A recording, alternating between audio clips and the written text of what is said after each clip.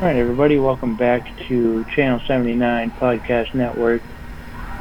Once again, Vincent T coming at you Wednesday night, end of August.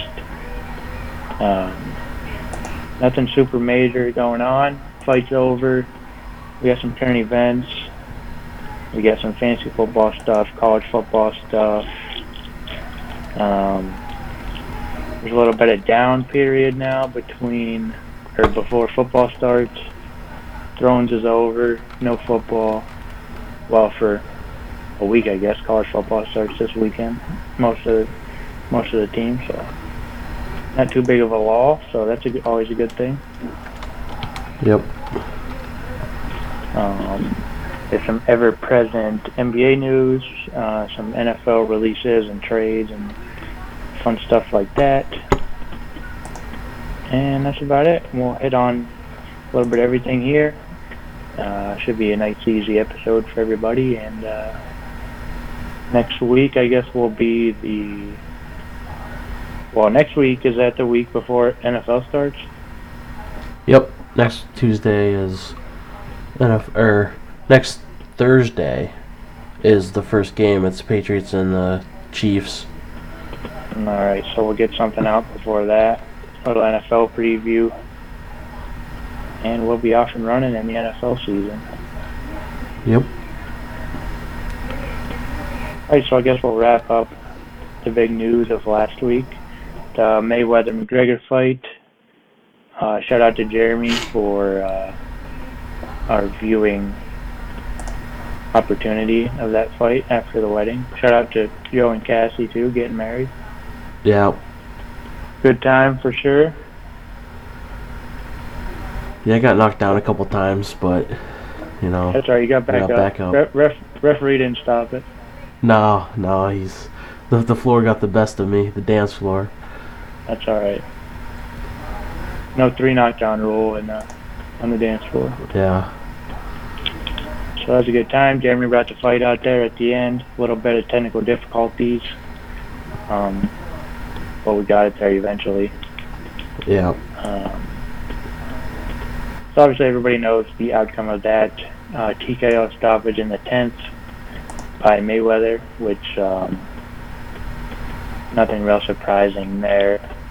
I'd like to watch it again. I wasn't in a great state of mind as the fight was going on. It was late at night. Open bar was getting the best of me at that point, so. Yeah, I mean, it was a pretty entertaining fight from what I remember, too. I mean, it was, like you said, a little early on. We had some technical difficulties, but, you know, the rounds that we seen, I think we seen the end of round 3 through when it, you know, ultimately ended. It was definitely one of the better fights, better boxing matches that I've seen in a while. Yeah, it's definitely entertaining as far as entertainment value goes. Conor did his thing early. Floyd, you know, solved the puzzle and then piece by piece filled it in and completed the puzzle in the 10th round there. So nothing crazy happened. It was, like you said, it was entertaining. It was entertainment value was there. Everything. Really, there's no negatives really for anybody involved. Nope. No, I think it's kind of like what we talked about last week, where, like, if Conor, you know, after the Triple G Canelo fight, if any one of those wants to call Conor out, like, they have Conor has a leg to stand on to say, you know, maybe I should fight another boxing match, even though Dana has come out and said that he doesn't want to approve another one. But I mean, once you see the zeros on that check, it'll be hard to pull back, and I don't know how. I haven't heard anything from really Conor to say that he's interested right away, but I mean, you never know. Yeah, I think the end of this boxing conversation will be what's next for Conor. But as far as that fight goes, I mean, Conor showed some boxing skill. He didn't look. I mean, he only had 6 weeks of training, if 6 weeks. So he showed he has boxing skill that can be developed. I mean, if we're gonna be realistic, he didn't have. I mean, no time's gonna be enough time to prepare for Floyd, no matter who you are. So Right. I think he made the most of his time and had a game plan and went with it. And Floyd just was Floyd, and that was the story of the match there. But yeah, you're right. I mean, if the winner of that fight does call out Conor, it's not a. I mean, there is substance behind it. I mean, he did win, definitely won rounds, definitely showed something's there. And if you give him, a year or 6 months to prepare for a boxing match, I think he'd figure out the cardio. I think he would figure out their skill sets, and I think he would put on another good show. So that is an interesting thing. But I don't know if you saw what Dana said the pay-per-view number was. Did you see that? No, I didn't. I guess it was on like Uriah Faber's like Instagram or something. He was talking to Dana, and Dana said it was 6.5 million buys. That's a lot of money. Yeah. So for comparison, Pacquiao Mayweather was 4.3. And they were selling it at $100. Yeah, I think that was like $5 more than Pacquiao Mayweather. Yeah. So if that's true, I mean that's coming from Dana, so you don't know. But if that's true, that's the highest pay-per-view of all time by far. I mean, no one's going to touch that. No. Yeah. I mean, it's kind of interesting. We don't have to get into this that far, but I kind of liken what Floyd has done to boxing, what like Tiger did for golf, when like he brought it, there wasn't a ton of money in golf, and then Tiger, this up and comer, starts creating all this money and generating all this TV money for golf. Well, Floyd, even though he's not a young golfer and a young exciting fighter, he's really the first person to leverage social media and media in general to bring big profits to a sport that some would argue is a dying sport.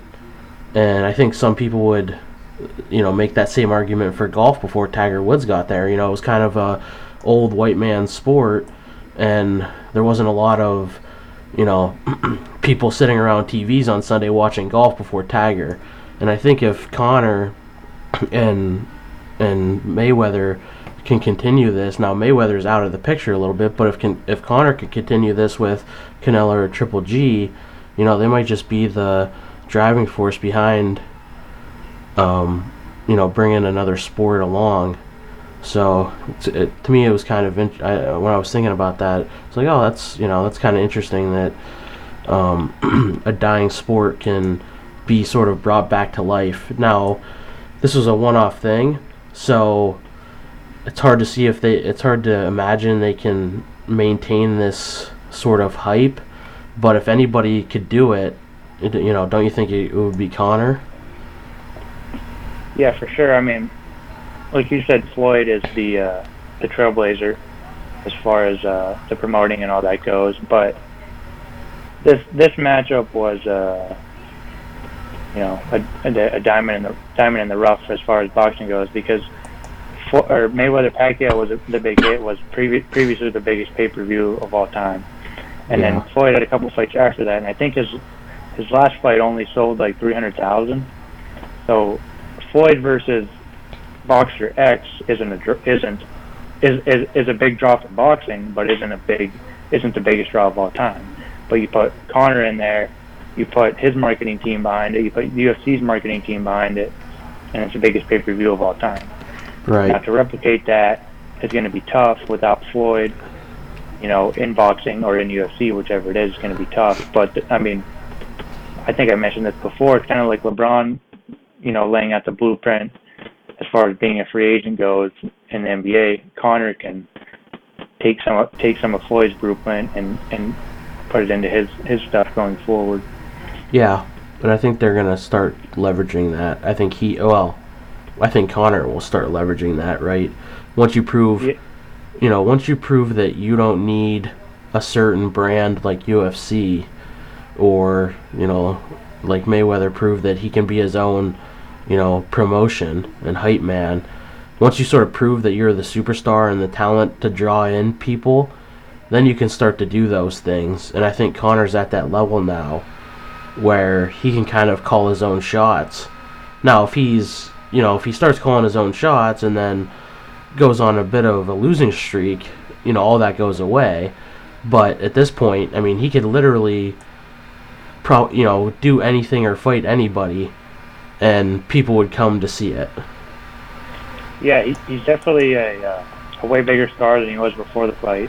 I just want to go back to, like, they got that big pay-per-view number, which is it shows boxers that big number is there because they're not getting big numbers either. I think Lomachenko is, like, in the boxing world, it's like supposed to be the best pound for pound at this point, and his last fight was only 125,000 buys.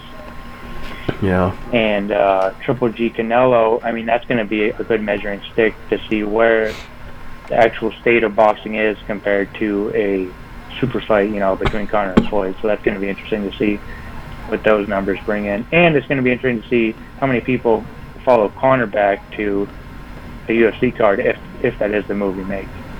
Yep. Yeah. So, just trying to get it back to, we got a little bit off track there, but getting back to the fight though, I was reading the other day that Mayweather was actually winning that fight pretty handedly, and I don't know. Yeah, I was going to bring that up too on the scorecard. You mean? Yeah, on the scorecards he was, but I was like, when I read that, I was kind of shocked because it didn't seem like he was winning by that much going into the 10th round. I mean, I thought maybe at best he was, 6-3, Yeah, but more like. I had it 5-4 Floyd after 9. Yeah, so did I. That's why I'm saying, like, best it could be 6-3, but the way some of those judges scored was Floyd won all rounds but one. Yeah, so just some backstory.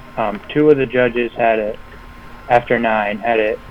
Two of the judges had Conor win the first round and Floyd win in the next 8, which is, that's wrong. There's nothing to say about it other than that's just wrong. Yeah. No. The best Floyd was on the card after 9 would have been 6-3. Conor won the first 3 rounds easy, in my book, and I think he stole round 8. I think he was the one he stole, and then stopped in 10, obviously. But I had it 5-4 Floyd after the 9. But yeah, it's I actually wrote that down. Referee scorecards. It was definitely some home cooking for Floyd on the referee cards. Yeah, and the article I read, they did like their own scoring, and they scored it.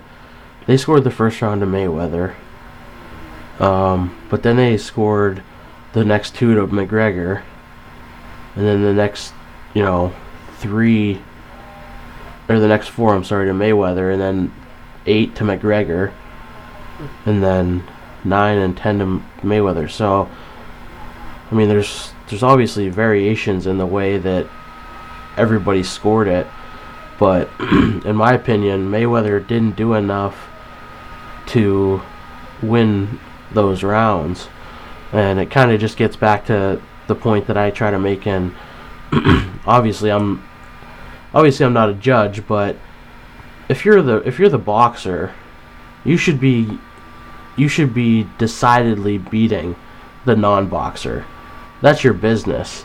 And yeah. I didn't think through the first 8 rounds, I didn't think that Mayweather decidedly beat Conor in really any of the rounds. Now, he did win a couple, pretty decidedly, but overall, when you looked at the first 8 rounds, I couldn't tell the difference between who was winning and who was losing, and to me that doesn't bode well. If I was a judge, that wouldn't bode well for Mayweather.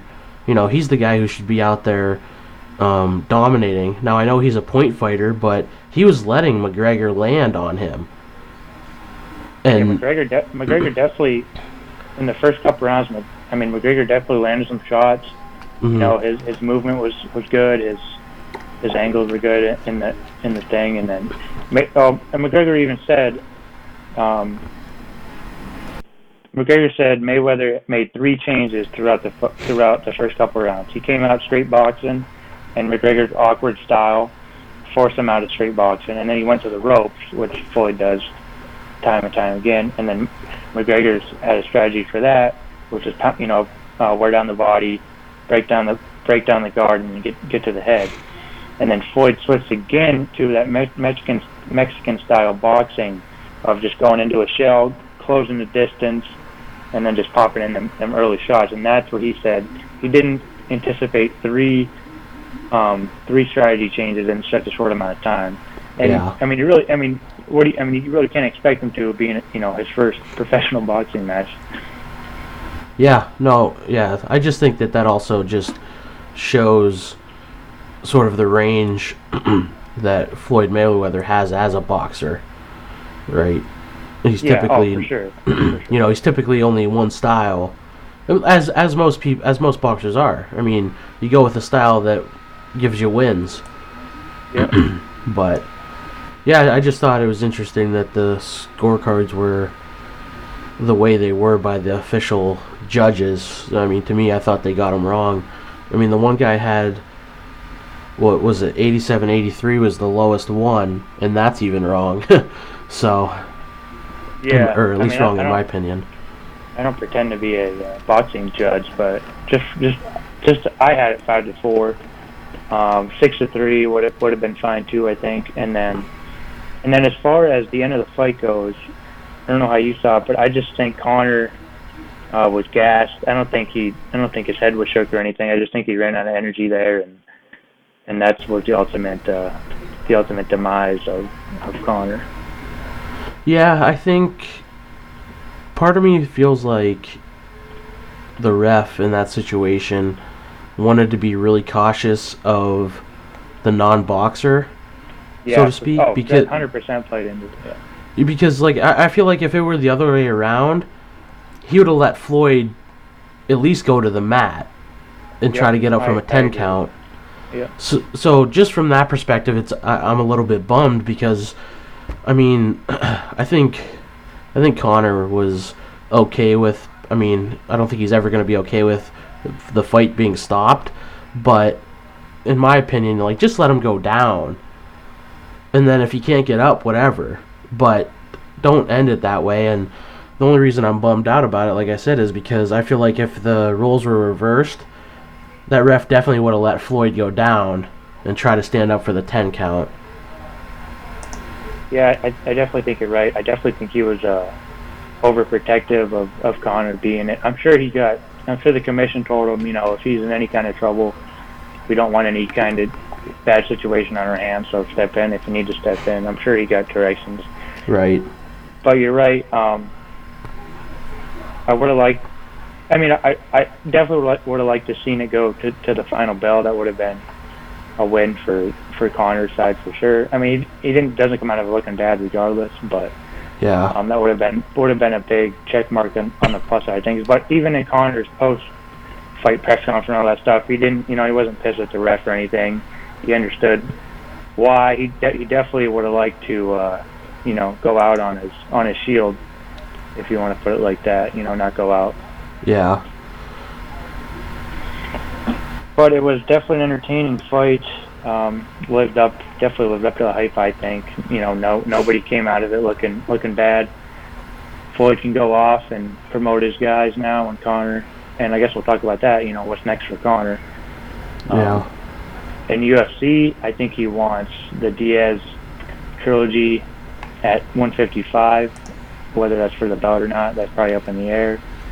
And he does say he wants to, go back and forth between boxing and UFC, so that'll be an interesting thing to look forward to. I know the Paulie Malignaggi is angling for a fight with Conor, but I am personally not interested in seeing that, just because I'm not a fan of Paulie after the strings he pulled, lead up to the fight. But I mean, he's trying to get a fight, so you can see where that's trying to get the payday of Conor, so you can see where he's coming from. But yeah, well, he did say he would do it all or nothing, which kind of. Oh, I didn't see that. Yeah, which kind of gives it a little bit interesting storyline. Well, Floyd also said he'll fight Conor in Octagon after this, and that's not going to happen. So. Yeah.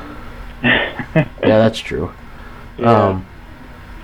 Yeah, as far as UFC,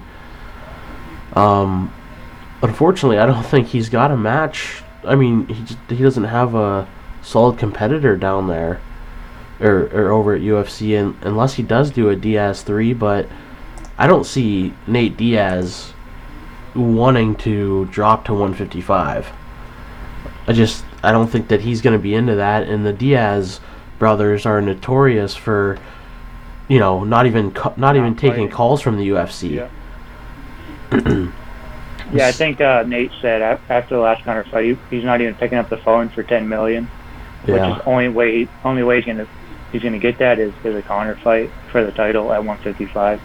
Right. Conor's not gonna fight him at 170 again. That's too big of a weight for him. So it's gonna be at 155, and that's it for Conor 155 unless he takes on that interim fight title there, which. It's Ferguson and Lee, right? I think so. Yeah, so Tony Ferguson would be an interesting matchup, but I don't think that does big pay-per-view numbers other than just the fact that Conor's in. And him versus Lee doesn't bring in any pay-per-view numbers other than Conor for sure. And he's not going down to 145. I don't think he wants to make that weight cut anymore. 145, sorry. I don't think he wants to make that weight cut anymore, so... Yeah. So it's tough for sure. The ultimate issue is he just doesn't have... There's nobody else around him, even below or above him in weight, that makes for an interesting fight, except for maybe Diaz. But like we said, Diaz isn't going to drop down, and Conor's not going to come up. So I don't know... I'm struggling to even think of another fighter that would make sense for Conor. Yeah, I don't know. I don't see anything except... Conor has enough money now that he doesn't need to fight. So it's gonna have to be something that gets him motivated to go to the gym, 8 hours a day and train again and cut the weight down again and that kind of stuff. So it's the only thing I see there is a Diaz trilogy, because that's going to be the highest pay-per-view buys of a UFC fight ever. I think their last two are 1 and 3, I think.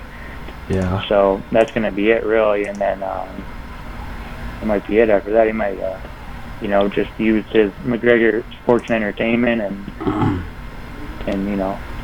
get a piece of the pie of the UFC and sit next to Dana in the offices. Yeah. Yeah, they have... I'm just looking at UFC now. They have Nate Diaz ranked as a lightweight, but he's still 170. Unless he... And I missed it, and he said something like he wants to be a lightweight, but... I don't know. I think he fought there before, but I don't know how long it's been. Yeah. I don't know. I don't really know. And welterweight's too heavy. 15 pounds is a lot. So. Yeah, that's pretty much... Conor doesn't have to cut a lot of weight to get to that. Yeah. I think he looks the best at 155, so I think that's where he'll settle in if he does decide to settle in somewhere. So. Yeah, I guess there's a couple... If somebody like... Frankie Edgar or somebody wanted to jump up to 155, I guess that could be kind of interesting, but he's on a path right now to take on to be the featherweight champion, so he's not going to do that until he either wins or loses that fight. Frankie's he's a little guy too, though. Yeah. He'd be a real small 155er for sure. But shout out to Frankie from the U. Yeah, it'll just be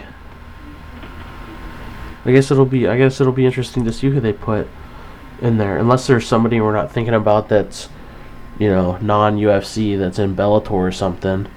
But I don't see anything. So it'll definitely be an interesting fall and winter for Conor and the UFC to figure something out there. And yeah. so yeah, we'll keep an eye on that. And that's pretty much it for that side of things, unless you got something. No, I mean, the final word would just be, it really doesn't, at the end of the day, it doesn't matter who they put in against Conor. If Conor's headlining a fight, or headlining a pay-per-view, people are going to watch. It's just as simple as that. Yeah, and they need Conor. He's the only star on the roster right now, really. Well, yeah, now that Jon Jones is... I mean, you have Conor, you have your heavyweight champion who's not a draw. You have... I mean, if you want to go through it, you have... Mighty Mouse who's not a draw.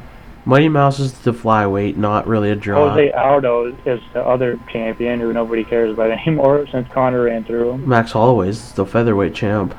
Oh, Max Holloway. Yeah, you're right. Sorry. I mean, Garbrandt, Cruz, and the bantamweight is the most exciting weight class. Yeah, okay, so that's... But they're not going to sell 500,000 pay-per-view buys, though. No, they're not. It's just... Not yet, but yeah, that's definitely the strongest class for sure. Yep. And what, DC is going to be the champ up there again, a good chance, and he sells okay numbers, but there's no one to match up with him up there anymore now, unless that's going to be a good pay-per-view addition to him. So that's a tough one too. Yeah, sadly, the UFC is in need of an injection of talent. And then you have the women. Nunes is a good fighter, but she's not a draw. And then Joanna is one of my favorite fighters, but as of right now, she's not a huge star. I mean, she has potential to be, but it's almost a little bit of Conor's too big of a star. I mean, without him, all those other champions look like stars. Yeah, that's true. That's a good way to think about it. If there was no such thing as Conor McGregor, we would be excited about some of these champions. Or it'd have to be Garbrandt would be. Right. Yeah. I don't know, but they're in a tough situation as far as UFC goes. So I know I texted you earlier that the cards coming up are not very good. So no, that's unfortunate for them. They have the Madison Square Garden card in November that they're supposed to be juicing up. So we'll see how that comes to fruition. And they have the new women's 125 class. Yep. Which unfortunately a champ will be crowned from Ultimate Fighter, which isn't going to be a draw until Joanna decides to come up and take that belt as well. Yeah. So that's it as far as UFC's in a tough spot, and Conor is the machine that's running everything. So it's all dependent on him now. So they're going to have to cater to every need of Conor for sure. Yep. So that's it. We can move on to all the current events of the past week.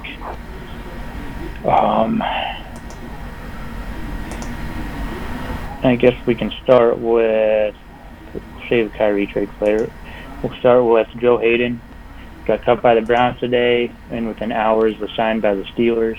Yep. I know he kind of fell off a cliff as far as production goes, but I got to imagine, as far as the Steelers secondary goes, he is a major upgrade for them.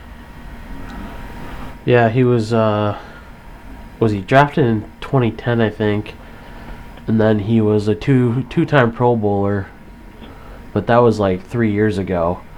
So maybe just a new system would be good for him. Maybe or yeah, I don't know. I mean, I think I saw like whatever his down year was, whenever the downward spiral happened, like targets to his receivers was almost a perfect passer rating the whole season. That's pretty bad. Yeah, so he is he definitely was in, he was definitely in the conversation as a shutdown corner, and now he's not even close anymore. But like I said, I don't think the Steelers had anybody of that caliber in the last couple of years for sure. So maybe he'll have a new motivation, rejuvenation up down there in Pittsburgh, and he can help them out a little bit. So we'll see what can happen there. Yeah, he was. I mean, he's still young. He's still only 28, so he's got time. Yeah, if he can figure it out. But yeah, he was picked up by Pittsburgh today for 3-year, $27 million deal. Yeah, $7 million for this season. I think the Browns are liable for $4 million of that. So I mean, if you're the Steelers, what the heck?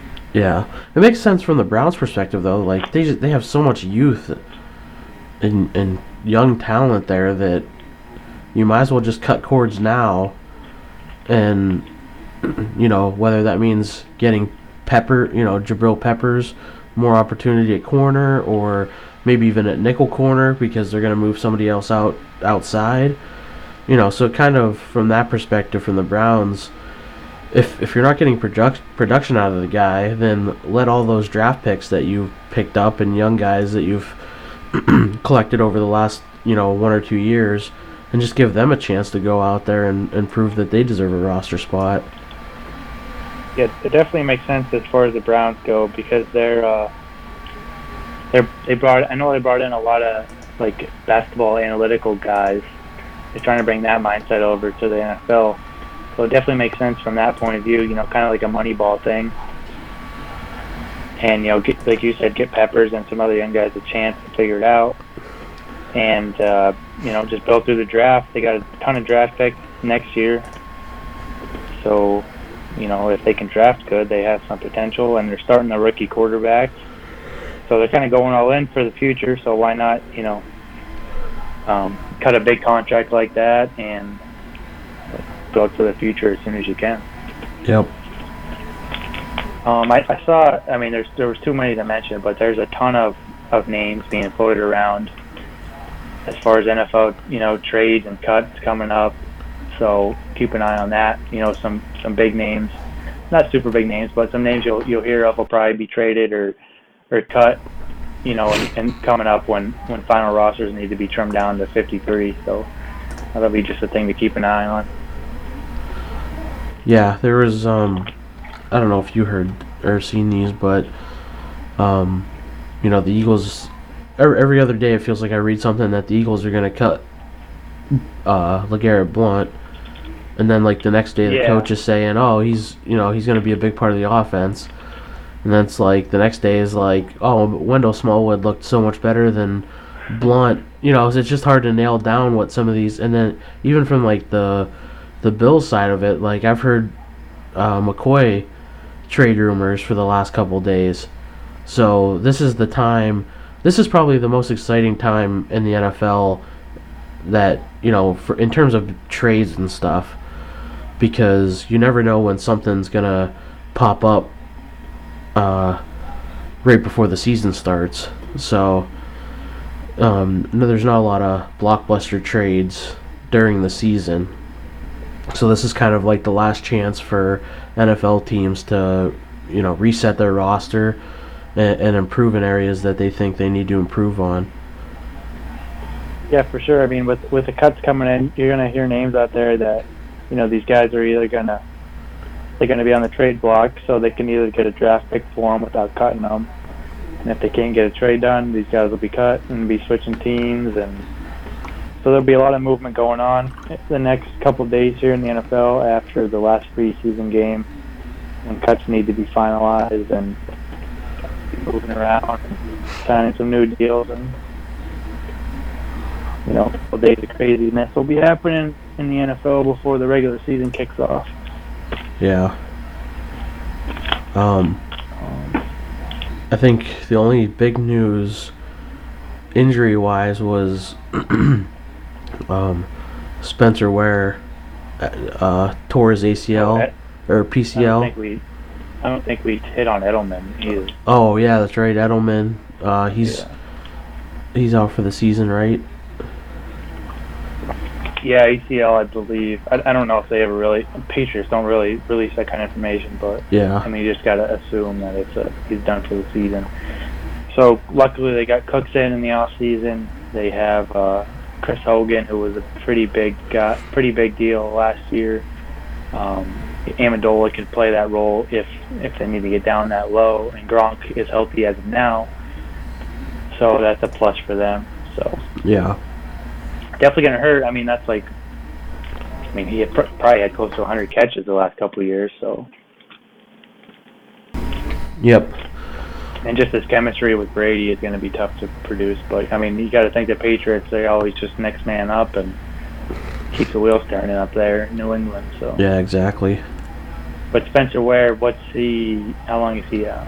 He's done for the season. Oh, okay. And that's the Chiefs? Yeah, Chiefs running back. So, I don't know, who's up next? Kareem Hunt, the guy they drafted in the 3rd round, I think, is probably going to be the workhorse for them this year. All right, so there'll probably be a committee there, I would imagine. Tough to give a rookie hand the keys over to a rookie, every down in every game. So. Yeah, I mean they still have Sharkhandrick West there, so yeah. I'm sure he'll take some of the workload, but I would definitely look for Kareem Hunt to be the main guy. C.J. Spiller is there too, actually.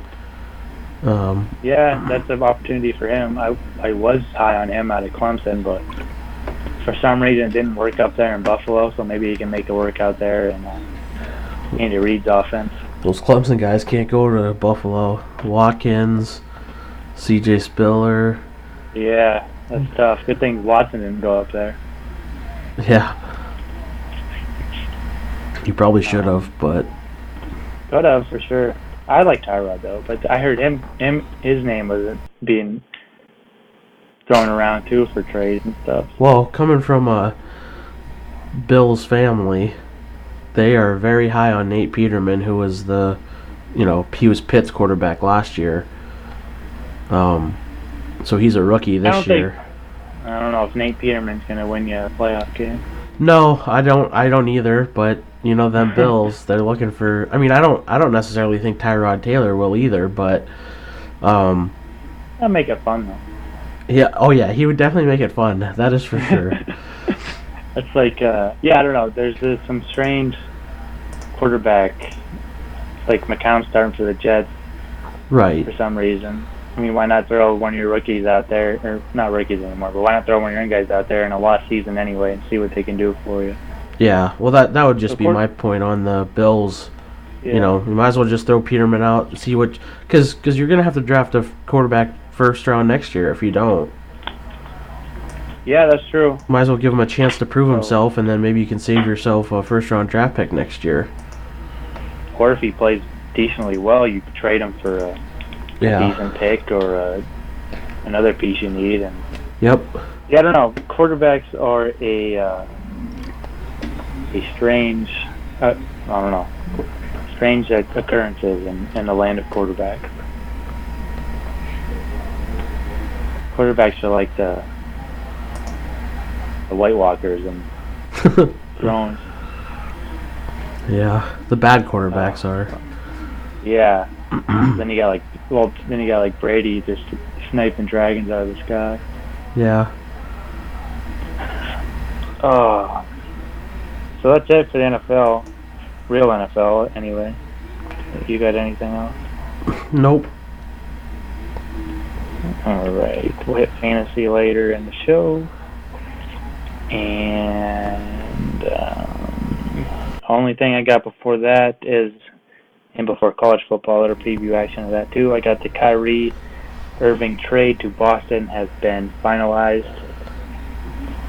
Probably about an hour ago.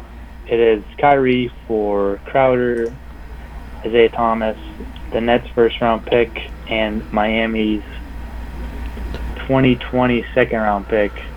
So they got a little bit more compensation for Kyrie at the end there. because there was some question marks about Isaiah Thomas's hip healthiness after a physical. But I mean, it must not have been too bad because second round picks are basically nothing. So yeah, I think couldn't have been too bad.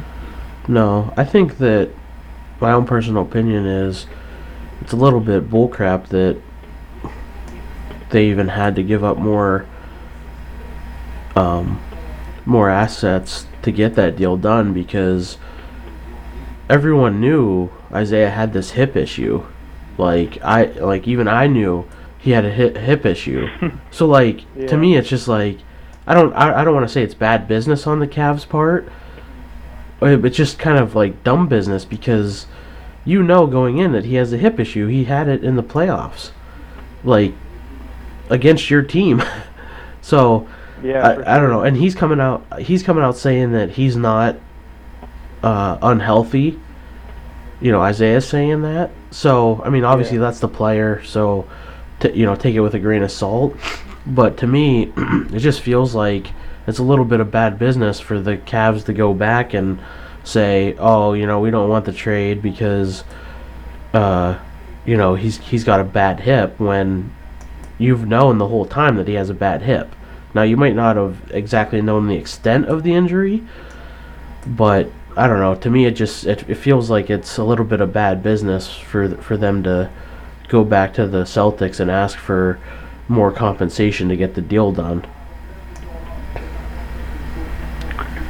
Yeah, I'm not too sure, as far as precedent goes, as far if that's I don't, if that's a normal thing to do or not, but I mean, you got to think the Celtics were, I mean, like I said, it's just a stupid second round pick that the Cavs are probably going to flip with a expiring contract in between those years anyway and get rid of it anyway. So yeah, it's basically useless. The deal's basically the same.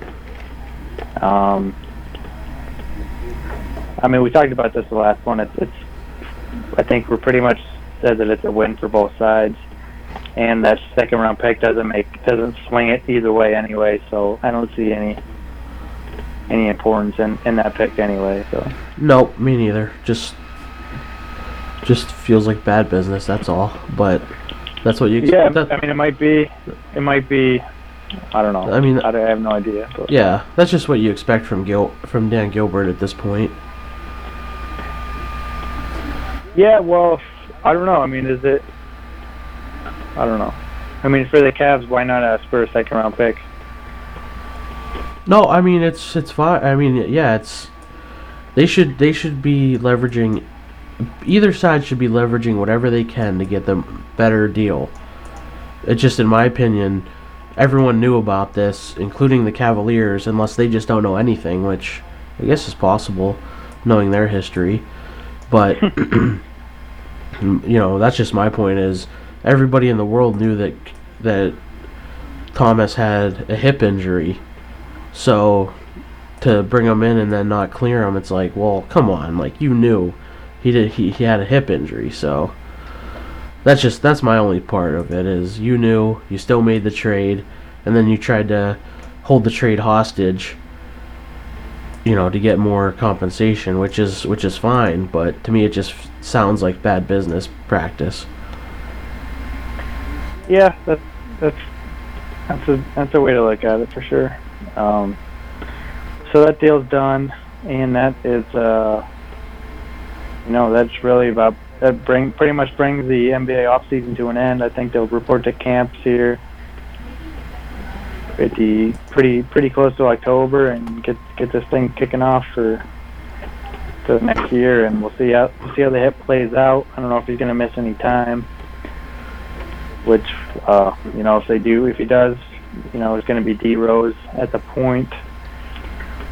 Anyway, so hopefully he can stay healthy as well. So that's a bit of a question mark as far as point guards go for Cleveland, but yeah, I think Boston will be fine with Kyrie. I think they're going to have a tough time. Not tough. I think the beginning of the season will be tough as far as figuring out each player. I think there's only a couple players left from last year's roster, so it's going to be, figuring things out for them as far as the beginning of the season goes. And And that's looking like the Eastern Conference Finals matchup, unless Washington can sneak in there. But the deal's done. Kyrie is a Celtic, and like we said before, it's pretty much a wash as far as a winner and a loser goes of the trade. They both made out where they wanted to make out, and they didn't jeopardize the future or the present either way for either team.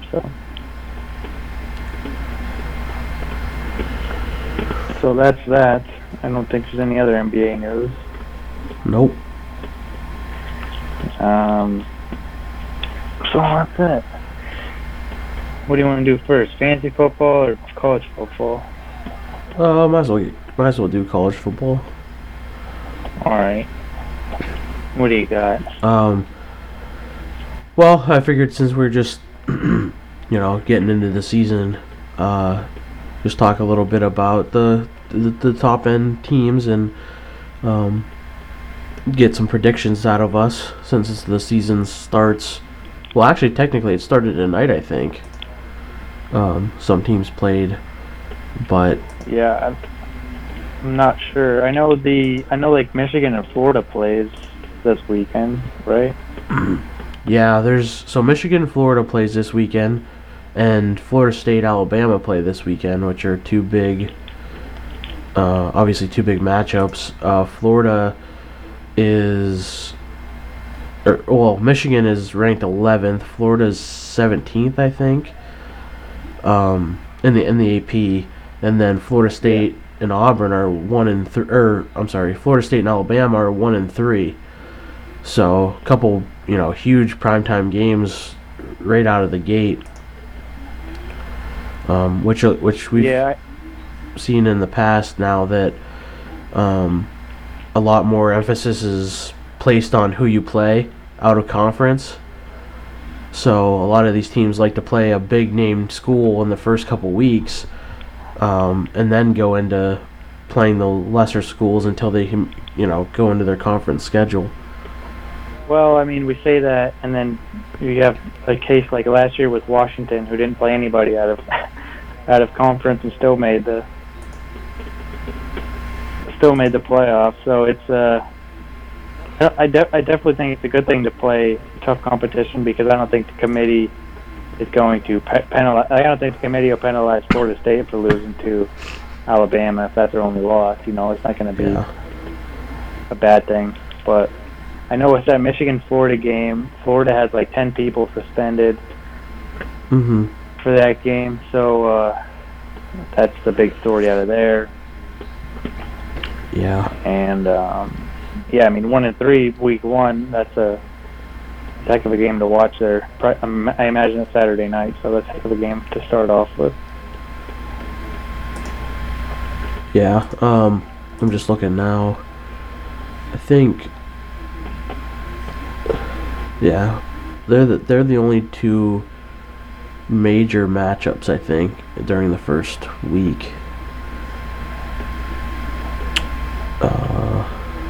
That's what I thought too. Yeah, those are the only two that I see that are major matchups. Now, a couple others, there could be a couple interesting games, like LSU has BYU. That one could get interesting. I mean, Penn State has Akron. I don't know exactly how interesting that is, but Akron came out and shocked somebody early last year, I think. So you can definitely never sleep on these early matchups, because the first week of the year is when teams are still trying to learn how to gel with each other. Yep, or figuring out their depth charts or something like that. So yeah, exactly. Especially when you have some of these schools who have, sort of the old saying where you have two quarterbacks, you don't have any, and they're trying to use the first, game to really have a good competition to see who should be the starter. And so some people get caught, early trying to play around with that. So yeah, for sure, that happens a lot too. Yeah, you just can't sleep on some of these early matchups.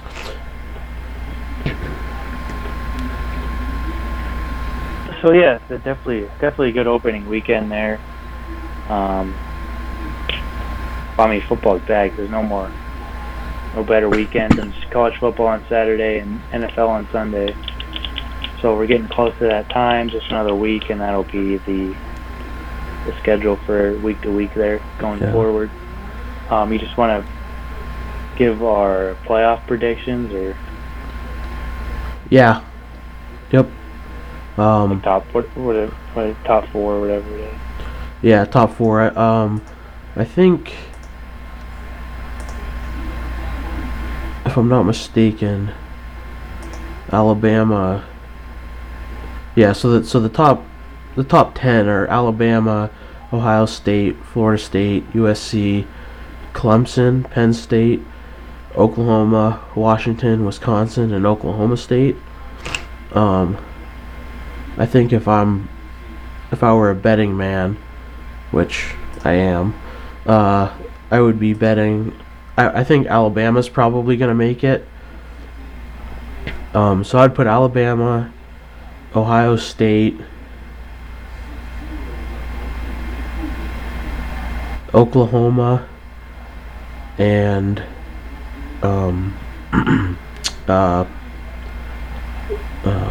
what did I say? Oklahoma. Oh, Oklahoma and USC. Those were my. So I actually picked 4 of the top 10. Yeah, that's a good foursome.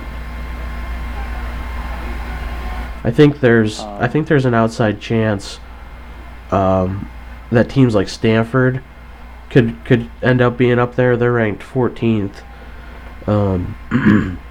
so they're always worth looking out for. And they play in an improved Pac-12, but overall it's not the same as the Big Ten or SEC. So Stanford, who's ranked 14th, could at the end of the year be one of those top 4 teams. And I'll bring them up because they're my team, the Hurricanes.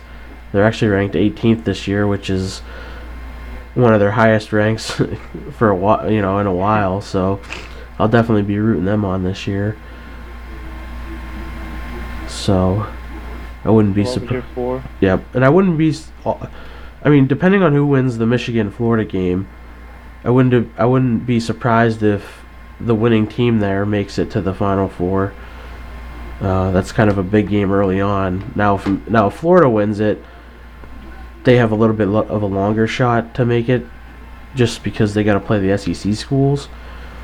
But if Michigan can win that first game against Florida, that'll give them a nice little highlight to play to the committee at the end of the season, because they do have a little bit of a weak. I mean, they go from from playing Florida, which is at a neutral site, to playing Cincinnati, and then they have Air Force, and then they jump right into the conference schedule. And they actually, did they go to Penn State this year? Yeah. So I mean, that's going to be a tough matchup. I think they come off of, yeah, I'm looking at it now. They come off of a away trip to Indiana, and then the very next week they're at Penn State. So I mean, they're coming off a road trip, and then they're going to go to Penn State. I mean, that's always a tough task for any team. Yeah, Penn State at night is going to be tough for Michigan. I thought they were coming off of a bye, but that's unfortunate that they're coming off of a road trip and then back home and then back out to Penn State for a night game. That'll be tough for sure. So what was your 4? I had Oklahoma, USC, Alabama, and Ohio State. All right, that's a solid 4. And I wouldn't be surprised if that's Michigan instead of Ohio State, and I wouldn't really be surprised if that's Stanford instead of USC. I don't think Ohio State and Alabama are losing at all this year, so.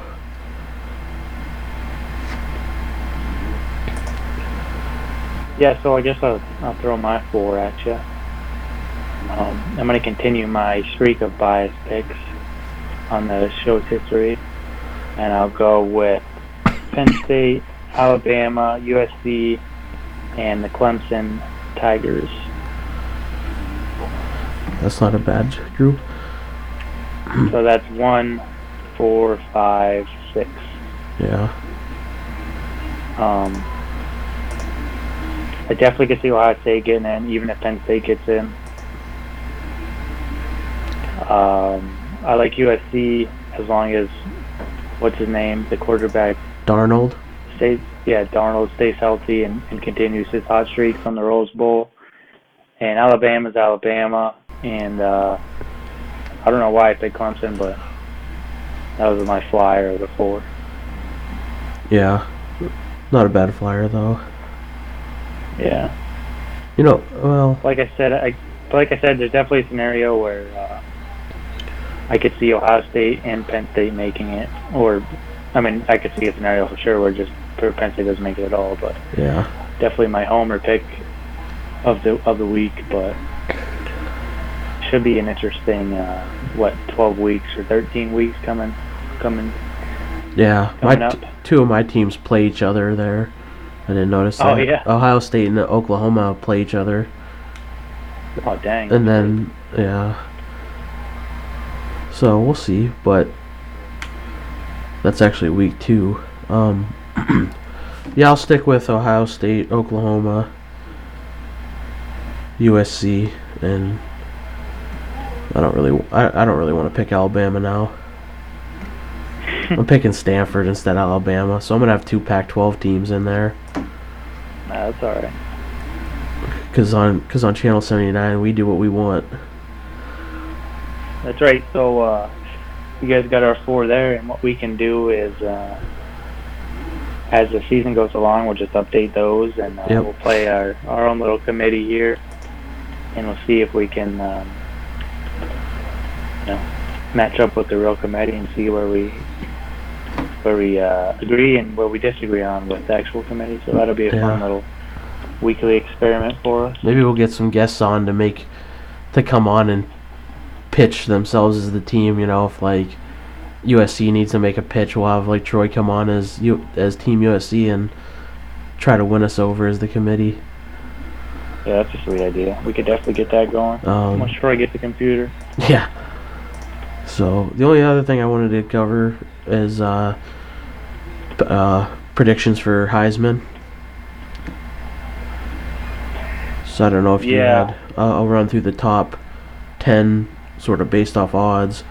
Darnold is number 1. Barkley's actually bumped up to number 2. Damn. Mayfield is 3. Lamar Jackson, who is the defending champ, I believe. Yeah. He's number 4. JT Barrett's 5. Darius Geechee, I think is how you pronounce it. He's the running back for LSU. Bo Scarborough is the Alabama running back. He's number 7. Jalen Hurt. DeAndre Francois is the new quarterback at Florida State. And then Jake Browning is number 9. He's for Washington. Oh, yeah, Washington. The only person I don't see on here is, was it Luke or Dan? Yeah, Luke said that quarterback from Wyoming. Yeah. It might have been Dan. I don't know if it was Luke or Dan, but one of those two brought that guy up, and I don't see him on this. He must be in the field. Yeah. So what's your pick? I'm gonna go with Baker Mayfield, actually. That's So a good pick. quarterback for Oklahoma, which is fitting because they're one of my picks to be in the playoff. Yeah, it's definitely a good pick. He could definitely have a good year. So I could see that happening. And for my pick, I'm going to continue my my reputation of biased picks, and I'll pick Barkley. But I could see, what the hell's his name? Arnold? Darnold? Darnold. Yeah, I mean, he's obviously the front runner. So if if they go undefeated out there and he has a good year, Heisman's his to lose pretty much. But I'm picking Barkley just because that's the way I make picks. That's perfectly fine. Keep it consistent. Yeah, I got to keep it consistent, and it's not a stupid pick. No, really. he's the second. Like I said, he's second. Him and Mayfield are actually even with odds. And if But I think Mayfield has a good chance to win. I don't think Lamar Jackson has a good chance to win. Based on play, but based on the fact that he already won last year. So yeah, I think I'm picking Baker Mayfield, but if I were a betting man, I would actually probably put my money on JT Barrett, just because I think that team's going to run the table, and they might even ultimately win it all, which I know doesn't really affect it, but it's all about how you look throughout the season. So he if I were to bet money, if I were to bet money, I'd probably bet on Trace McSorley, Penn State's quarterback, because if they go undefeated and you're the quarterback of an undefeated team, you're probably getting invited, as long as you don't suck real bad. Well, as long as you don't have Barkley on your team, though. Well, true, that's going to steal votes from you as well. That's obviously always been a problem, like with Leinart and Reggie Bush and that kind of stuff. Mm-hmm. So, it's not impossible, but I mean, just because the odds he's going to get would be worth the bet for sure. Yeah, he's plus 3,300 right now. McSorley Yeah, is. so that's exactly why you bet money on him. But yeah, I mean, that's always that's what number 2 interesting storyline of the college football season, apart from the games, is the Heisman Trophy. So yep. maybe Reggie Bush will get his back this year, and we can all be happy again. Yeah, about that. Yeah, about that. I don't think That's a good segue off of college football, I think. Yeah, just one. Give Reggie his Heisman back. Yeah, one quick note. I just want to. If you were out in Vegas, would you be taking Penn State minus 31? I definitely put money on it. $100. They're minus 31 to Akron. Oh, to cover the spread? To cover the spread. Week 1. I don't know. 31's a lot of points. Yeah, I wouldn't. But I probably would, just because it's Penn State, but that's a lot of points to be given up. Yeah, it's at home. But that's okay. We'll finish it off with spread. What is the spread of Bama FSU, and then we'll finish it off with that. They are. Well, Western Michigan at USC is minus 27, which is an interesting. I mean, that's not as big as Penn State's. I'd probably take that before. I'd have more faith in them covering that, other than Penn State covering 31. You mean USC covering? Yeah. Yeah. Alabama is minus 7.5.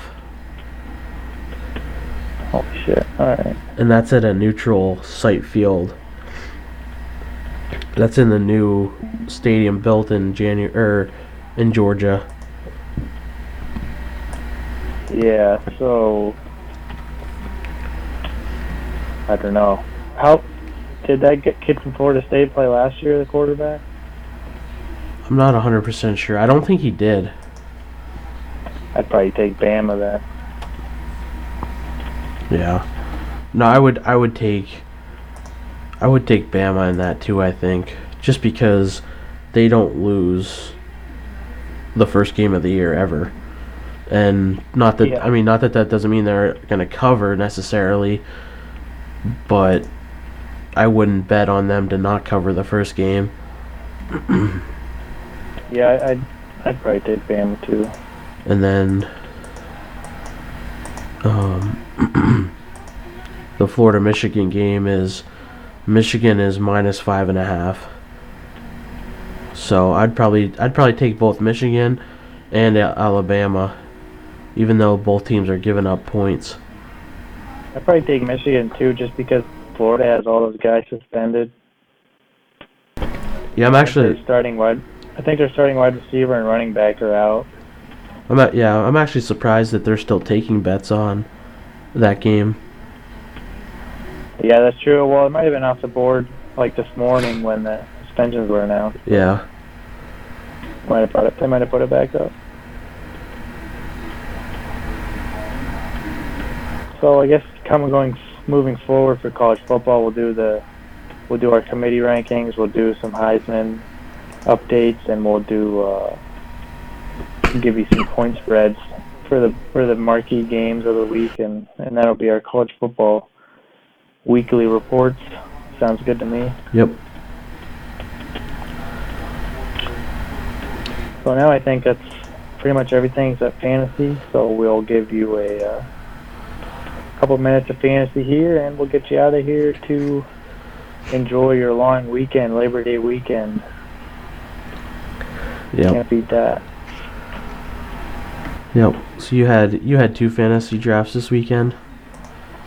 Yes, I had we're in Kurt's league. Yep. Non-PPR, and then I had Troy's league, which is just the standard PPR league. How do you feel like you did in either one of the drafts? I feel like I did good. I'll bring my team. Well, I'll do Kurt's first since that was the first draft. Yeah. I picked Zeke in both leagues for some reason. It just kind of happened that way. I didn't go into any draft wanting him, but it just turned out that I did draft him for some reason. But I have Mariota and Dak in both leagues as well for some reason. That just worked out like that too. So those are my quarterbacks. Gurley is my running back in Kurt's league. And Zeke. And then I got Russ Kelly from Washington. That's pretty much the only big name there. I got Ingram. And wide receivers, I have A.J. Green, Terrell Pryor, Jarvis Landry, and one guy on the bench. Yeah. So in that league, I don't know what you do, but I have like a good crop of wide receivers, and then I just went like deep rotation on running backs because it's not PPR. So I like to stack up on running backs when I can get them. Yeah, I liked my team a little bit. I wouldn't say it was my favorite team. I think that I have some flaws in it, but I went Devontae Freeman first, and I'm good with that. I think that it's hard to go wrong with one of the first players picked. I had picked 6 out of 10, and I could have went Odell Beckham, but in a non-PPR, I kind of wanted to just grab the best running back or the best available running back in my opinion. And I had a little help from Wayne, which turned out to not be helpful because all he did was nag me about my picks. And then I went Dez second round, and I kind of alternated. I went running back, wide receiver, running back, wide receiver, because I picked up Demarius in the 4th, and then I think I got a pretty good steal in the 5th there. I picked up Alshon Jeffrey. So I feel pretty good about my team. I got Cam late, so he's my quarterback in that league. And I also got Matt Stafford late, so I have Cam and Stafford in that league. I like that. Wait, we didn't talk about Stafford's contract. Yeah, he just got a new contract. He's now the highest paid quarterback until Kirk Cousins gets his deal. Probably, yeah. So we'll wait to see. I doubt the Redskins do anything before the season starts, and I think he's even said he doesn't want anything done if they're not going to do it before this preseason game. So they pretty much have tomorrow to do it because everybody plays tomorrow. So I don't see them getting a deal done this year, and then he'll be an unrestricted. Kirk Cousins will be unrestricted, right? Because he's This is their second Yeah, year he'll franchise. be able to go anywhere. Yep. Yeah, this is his second year being franchised. So,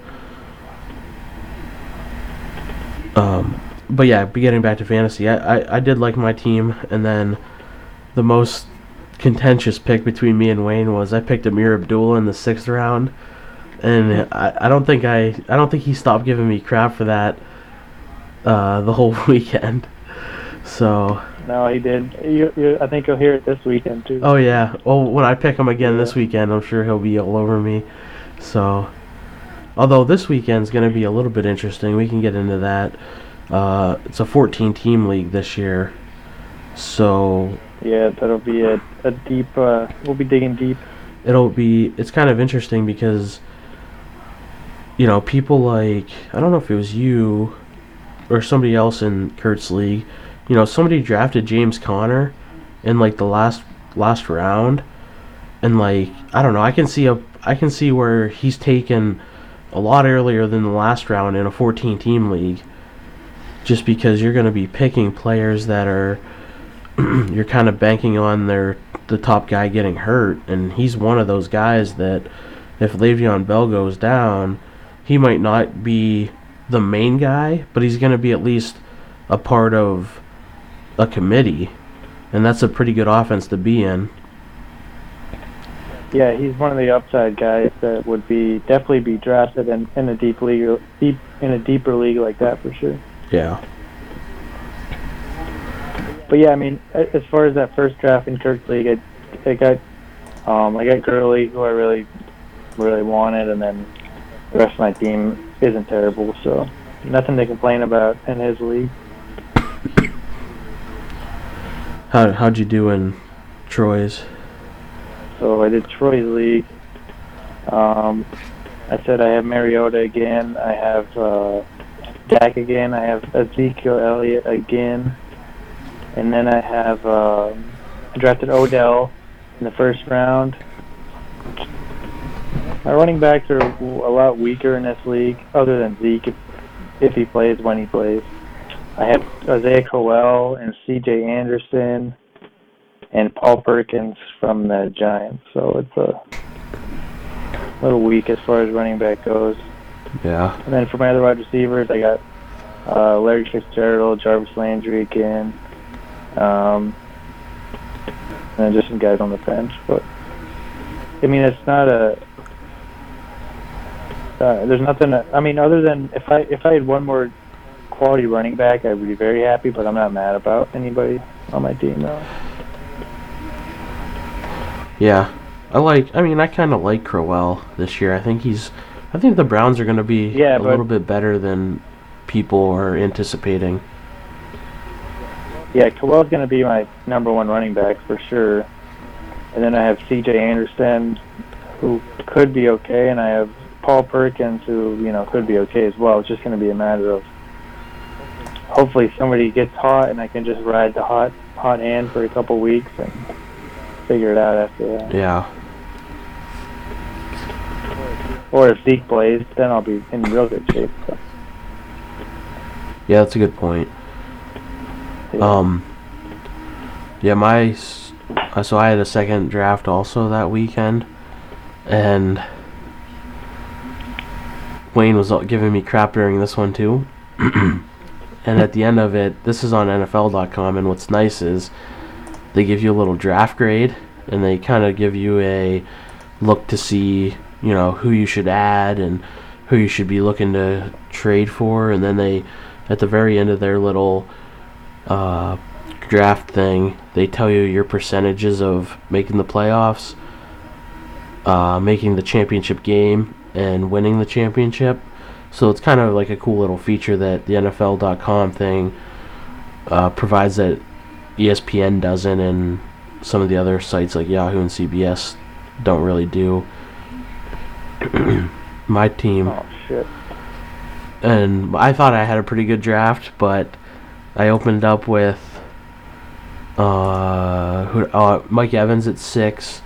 Then I got Dez again, and I got Demarius again, and I got Amir Abdullah again, Duke Johnson who I also have in Kurt's league, Stafford, who I have in Kurt's league.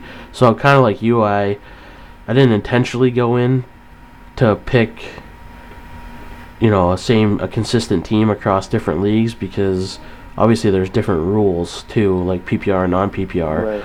But it just kind of seems like the way it fell, I continually was picking players that I was comfortable with, and maybe, having the draft the night before in Kurt's league influenced that a little bit, but at the end of the day, I felt pretty comfortable. And in this league, you can start 4 wide receivers, 2 wide receivers and 2 flex. So I opened up with Mike Evans, Des Bryant, and then in rounds 4 and 5, I got Demarius and Allen Robinson. So I felt like that was pretty strong. And then I get my draft recap, and my grade was a C. My projected record is 2-11, and my projected finish is 11 out of 12. So and then it goes through and it says things like Derrick Henry was a stretch. I drafted him in the 8th round, 78th overall, and he's going at 118. So I picked him 40 picks too early, apparently. Then they gave me crap for drafting both Amir Abdullah and Theo Riddick.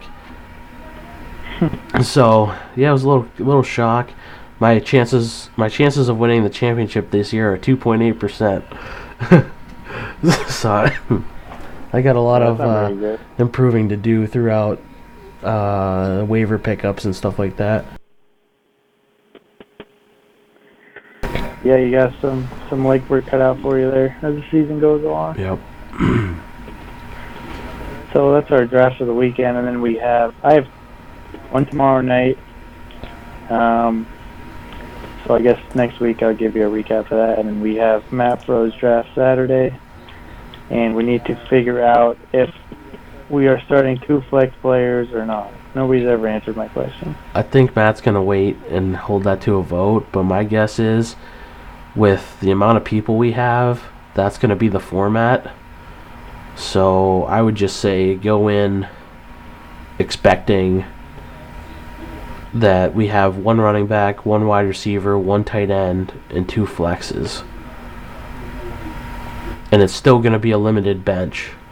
So that'll make it interesting throughout the year on who's adding and dropping players, especially in a 14-team league.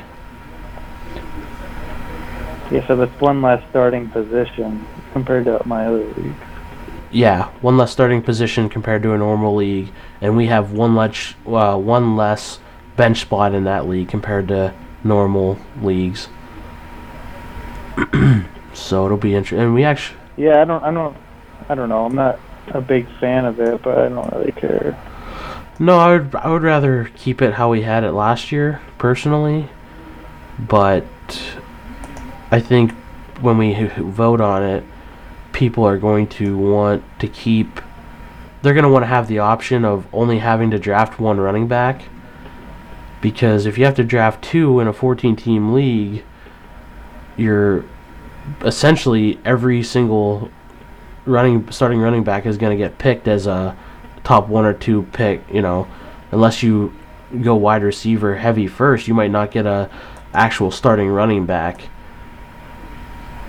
I mean, I get it, but I don't know. I'm with you. I'm with you. When it goes to vote, I'm going to want to keep it 2-2, 1 flex, 1 tight end. But I just don't see us winning that vote. No, I don't think so either. And it's unclear if we'll still have to draft our starters first. So we'll probably vote on... I'm sure we will. Yeah, we'll probably vote on that unless Mafro just overrules everybody and says that's how it is. I don't mind that rule, so that's not a big deal. That rule actually gives you a chance to draft 2 starting running backs, because teams can only draft as many as 3 running backs. When you have to draft your starters first, because the max you can start is 3 running backs. So yeah, that rule definitely helps in that regard. Yeah, it's true. It'll be different with two flex positions, so I'm not too mad about it. But Yeah, I'm with you. I'm on your side on this one. It'll just be, yeah, to me it'll be interesting to see who drafts, because we don't know our draft order. And well, yeah, and who's gonna go running back heavy or wide receiver heavy? exactly. Yeah. Yeah, it'll be interesting. It'll be crazy. 14 teams. I think everybody will be there except for Troy, Dawn, and Ant. I think if Troy can't make it, I think Luke's gonna fill in for him. Yeah, that's fine. Luke's gonna golf with us that day anyway, so. Oh, sweet. That's cool. Yeah, so we'll have at least 12 people there if Luke fills in for Troy. So Dawn will be. I don't know if Dawn will be. I don't know if he has to work or he'll be Skyping in, but I think Ant's Skyping in, and that should be everybody. Yeah, Skyping in sucks. By the way, I did it that one year. It's Yeah. I mean, it's okay. Like people are always paying attention to you on the computer, but it's just not the same as actually being there. So Yeah, it definitely sucks. Yeah, we get that Saturday, and we'll break that down for everybody next week. And like I said, I have another one tomorrow night, and it's a 2-keeper league, so we capped Mike Evans and Todd Gurley, so that's our roster going into tomorrow. it's not a bad start. That's a heck of a start, I think. Yeah. I think I'm going to try to go quarterback early and get the 3 positions filled up and go from there. Yep. Sounds good. Yeah, I'll be putting my own draft grades together from our fantasy league. Oh yeah, I'm definitely gonna be grading everybody out, and I'll talk about that next week. Who gets? Oh, that's awesome. So yeah, we'll get that going next week. I'll probably do something where 3 teams get an A, 3 teams get a B, 3 teams get a C, 3 teams get a D, and however many left get an F, just to make it nice and easy. But it'll be my own draft grade. It won't be based on anything besides whether or not I like your team or whether or not I like you. So Yeah, that'll be fun. That'll be cool. So keep an eye out for that, everybody. Fantasy grades coming at you. Next week, we'll have NFL preview next week, wrap-up of college football next week, and our usual current events for the week as well. So yep. should be good weeks coming up with football to talk about, so definitely tune in to that. And if that's all we have for this week, we can wrap it up and go to bed. That's all I got. All right, everybody. Thanks for tuning in. As the summer of Channel 79 comes to an end with football starting and college football, NFL starting. So the heart of summer is definitely over. We're going into the fall area of the year with football kicking off. So it should be an exciting time here on the podcast with football coming up. Take the majority of our week with you guys, and yeah, we'll keep you entertained and keep you up to date on the happenings of the world, but definitely in football here coming up in the fall.